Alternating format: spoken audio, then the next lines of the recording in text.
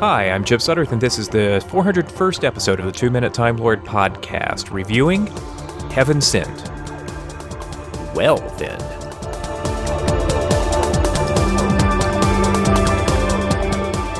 You know, it seems like there's really no middle ground in Doctor Who anymore. At least when it comes to momentous episodes. I don't hear a lot in the way of, I thought this episode was okay, or I thought this was pretty good, I guess. Instead, it's either an absolute triumph or further proof that Steven Moffat is out of ideas. And yeah, I was surprised to see the latter reactions from some longtime fans. Maybe it's the difference between wanting to see Doctor Who continue to be pushed into evolving into new and alien directions, or wanting to come back to the comfortable formula. The Doctor and a companion have an adventure, depart, and have another adventure next week. Heaven Sent follows no formula and is no adventure.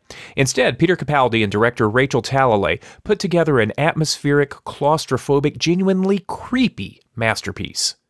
And as for Steven Moffat, who recently told the Radio Times that he brought back River Song for the next Christmas special because he thought it might be his last episode, well, it sure looks to me like he's got plenty of ideas left. And the success of this story restores my faith, despite the failure of Sleep No More, that BBC Wales won't shy away from innovative, risk-taking stories. This story worked, and the overwhelming enthusiasm I see from most fans probably drowns out the calls for more business as usual. I loved Heaven Sent. It's not perfect. It's convenient and cute that the laws of teleporter physics and Time Lord biology still work inside the presumably virtual environment of the confession dial. It's also convenient that there's a duplicate set of clothes by the fire, and that some rooms are reset while he can continue to chip away at the Asbantium wall. Then again, everything he's experienced in this episode is arguably metaphorical, a la The Matrix, be it Wachowskian or Gallifreyan. Who knows how much time he really spent in there compared to his experience of it? And who knows at what point the metaphor breaks down when it comes time for the final confession? And oh, about that final confession. The hybrid is me, declares the Doctor.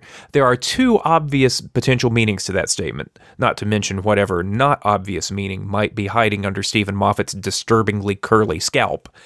Option one is that the TV movie is actually canon on the subject of the Doctor's heritage, which would mess with some tie-in fiction and drive a certain sector of fandom crazy. Because those are the fans that Moffat likes to troll, that's where I'm placing my bets at the moment.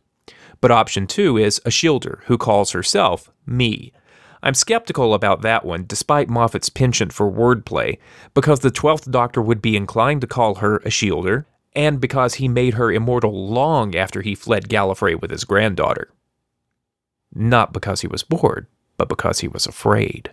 And now Gallifrey's back. Or the Doctor's punched his way there, or something. Which is it? How does Ohila from the Sisterhood of Karn get there? What's a shielder up to? How does this all end? We'll find out in 7.